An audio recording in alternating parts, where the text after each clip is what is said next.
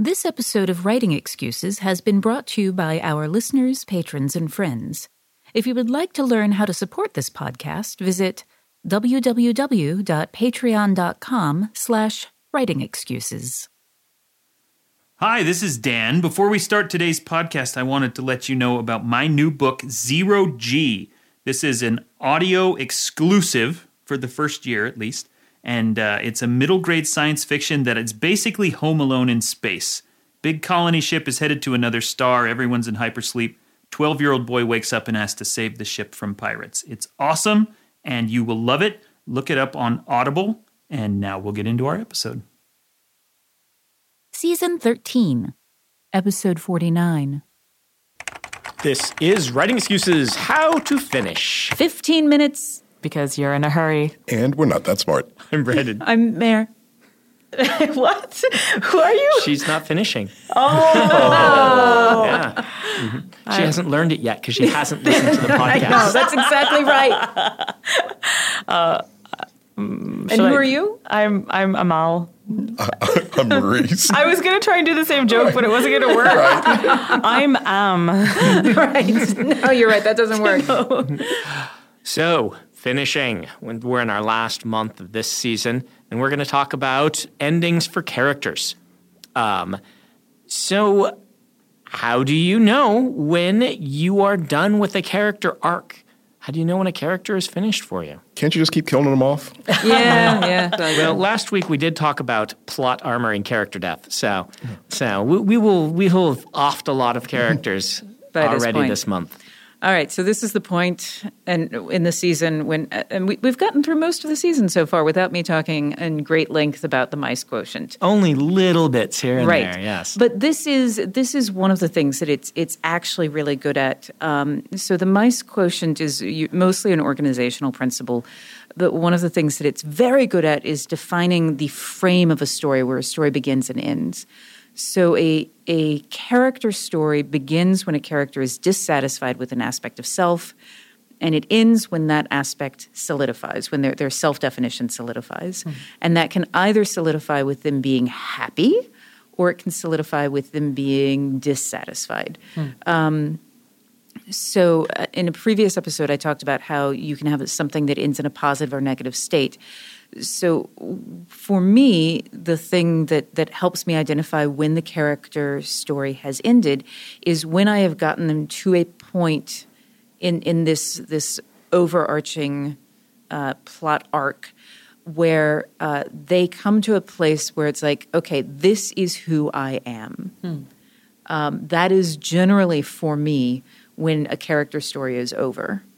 This is who I am, and that they are no longer attempting to change who they are. I think for me, I tend to, and again, this comes out of the fact that I write short stories.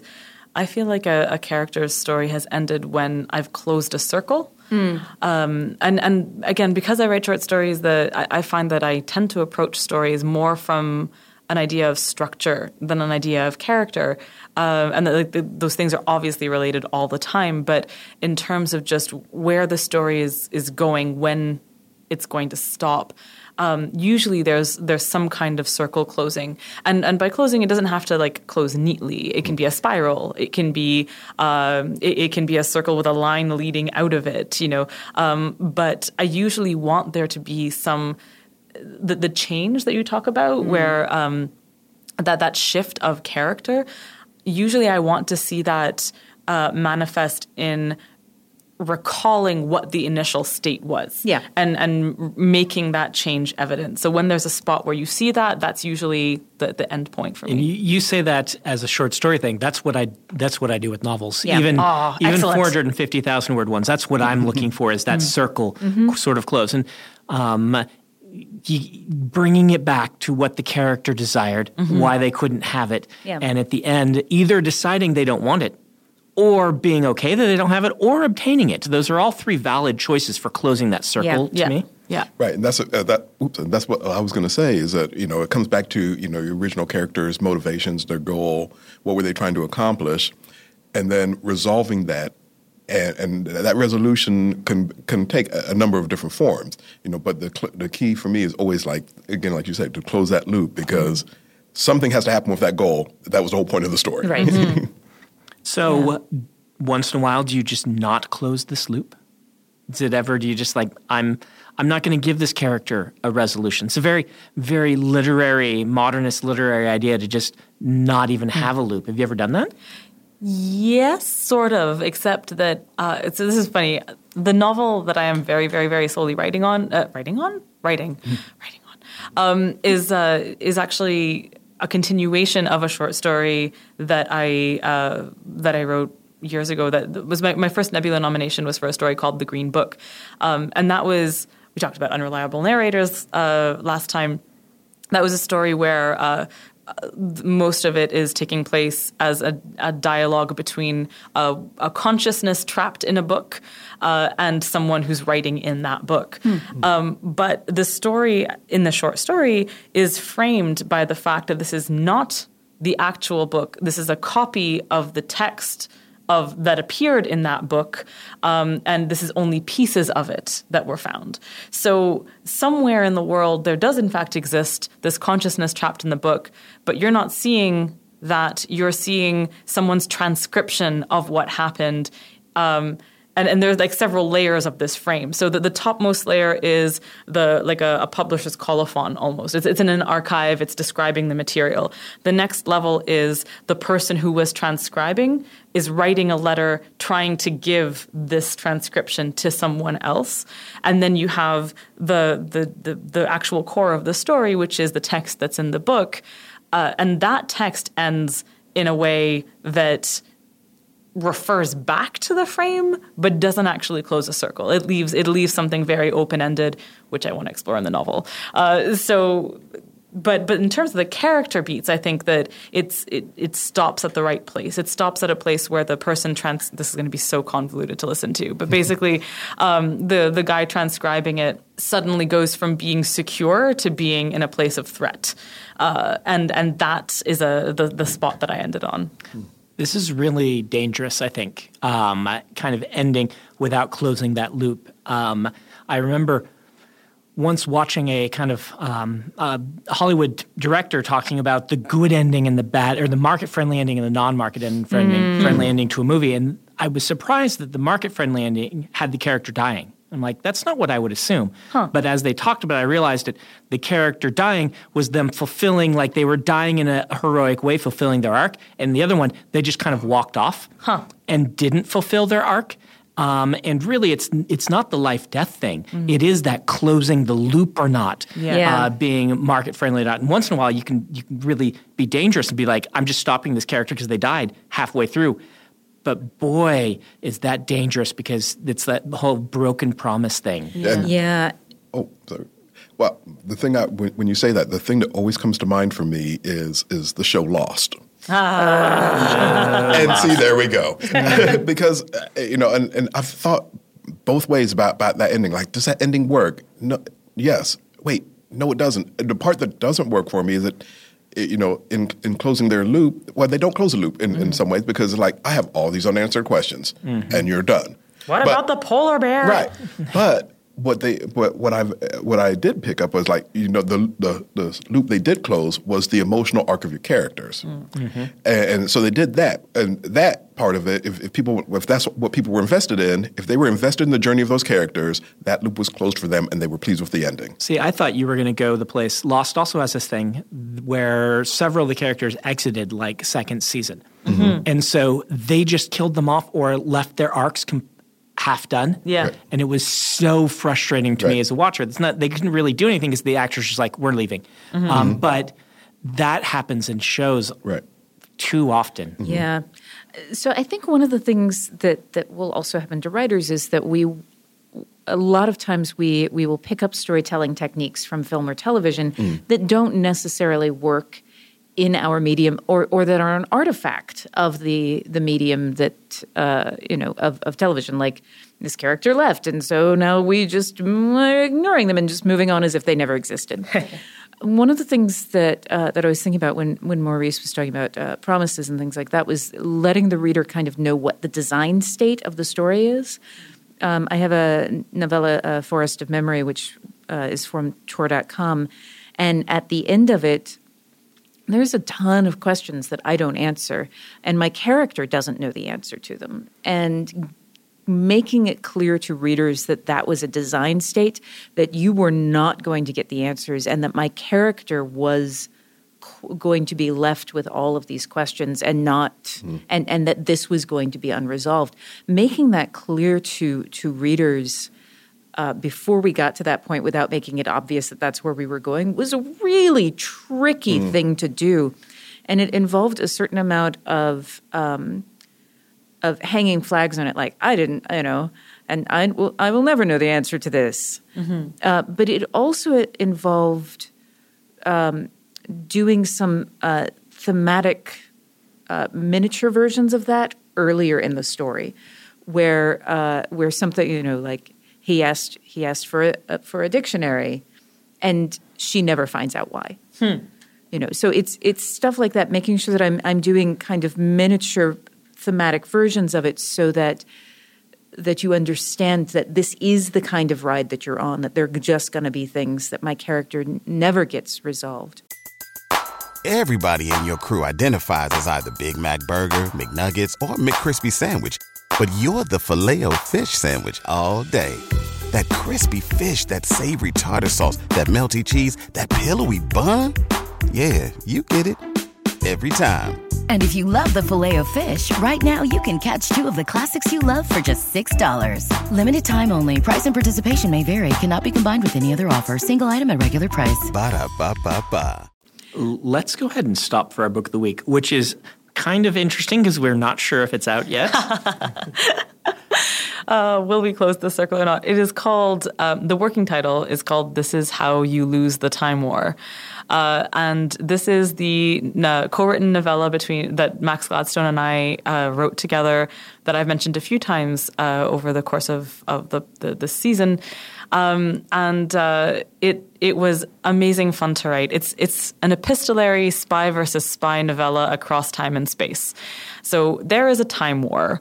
It is a time war between two possible realities, and they are both very unstable. They're both very unstable, and in order to try and make sure that they become a stable reality, they have to go, as they say, up the braid of time and space with agents that they send from their respective sides to try and bump history into the correct grooves. That sounds awesome. Right? It is so much fun, and the thing is that it sounds huge and epic, and it is, but it's also letters being written back and forth between two agents, red and blue, each one representing one side of the time war, that starts out as this snarky gotcha correspondence as they foil each other's plans, and that then grows into something more and dangerous very dangerous to both of them. So it is, I am literally just about 1 week from knowing who is publishing it and when. And hopefully we'll have that all in the liner notes. Yes, exactly. But at the moment, it does exist in this inchoate, unclosed circle space. But it is so... I love this story so much, and I especially love the way that Max and I wrote it, which was over the period of roughly 2 weeks at a writing retreat, where we literally sat across from each other in a gazebo and just swapped laptops back and forth to see what we were doing. And the great thing about this was that Max writes roughly 4 times as fast as I do, which made it really awkward at first, as one of us would write the letter and the other person would write the situation in which the letter was being received.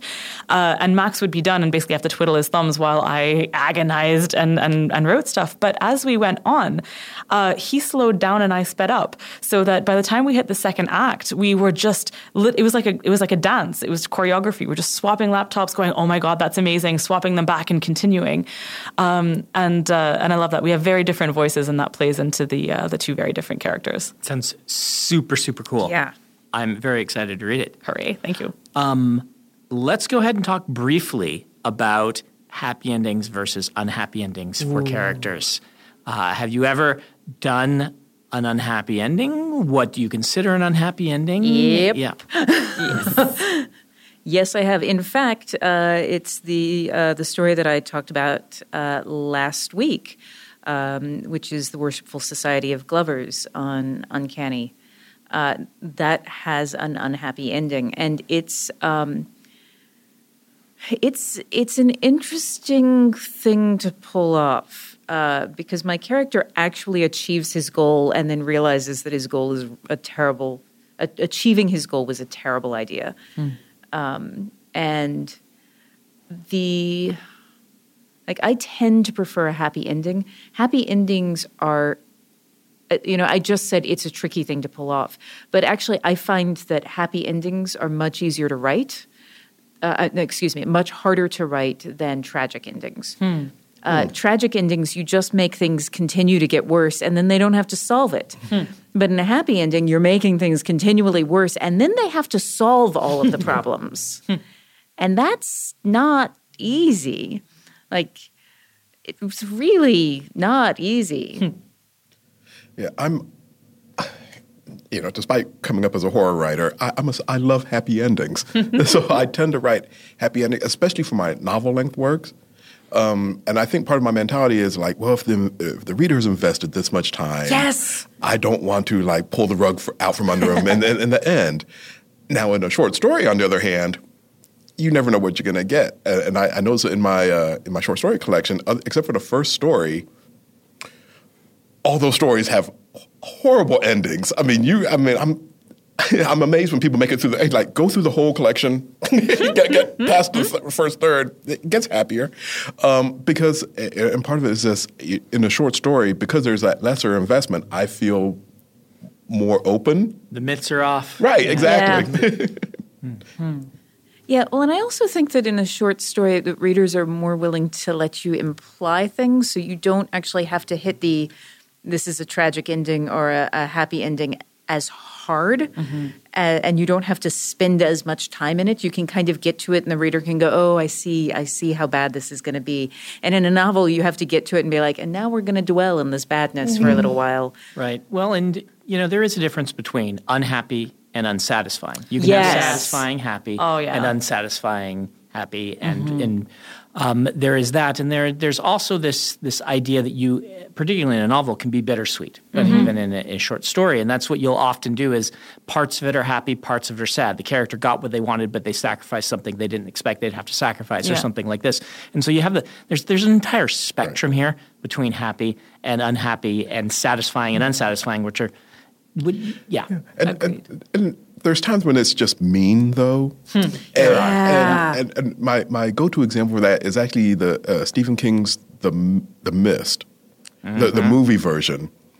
Because in the original novella, it's kind of an open ending. And you don't know, after your protagonist, they've gone through this harrowing experience, and then they escape, and they're like, and then we're just going to drive off into the mist. We don't know what's going to happen. The movie decides they're going to answer what happens to them.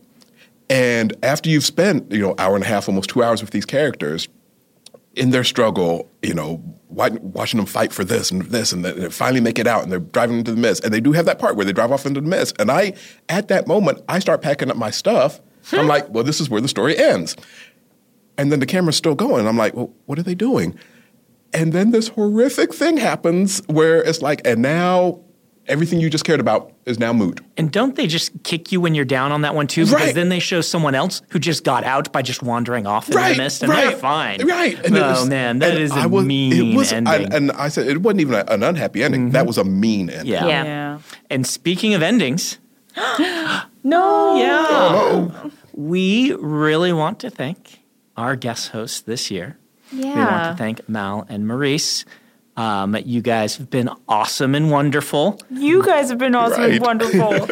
Do either of you or both of you have a writing prompt to end the season on that you can give these aspiring writers that are listening? I kept trying to think about this. All right. You're about to cut into a cake, and it speaks. Ooh. Merry Christmas. Happy New Year. This has been Writing Excuses. You guys are out of excuses. Now go write. Writing Excuses is a Dragonsteel production. jointly hosted by Brandon Sanderson, Dan Wells, Mary Robinette Kowal, and Howard Taylor. This episode was mastered by Alex Jackson. If you aren't familiar with Locus Magazine, they're a long-standing and respected website, magazine archive, and resource for science fiction, fantasy, and horror. Basically, they're the industry magazine for our genre. They also run the annual Locus Awards, a top-tier award that recognizes new, diverse, and excellent voices in speculative fiction. They tell the storyteller's stories through author interviews, book reviews, curated reading lists, international industry news, obituaries, and more. Locus has meant a lot to me, both personally and professionally. In my career, I've been interviewed by them, and I've also turned to them as a source of understanding who is involved in the industry. Locus is holding their annual fundraising drive to keep their doors open, lights on, and future bright. I'll be contributing to their crowdfunding campaign by donating a cut scene, some original art, and a couple of other things like, do you want to do a one-on-one chat with me? So join me in supporting Locus.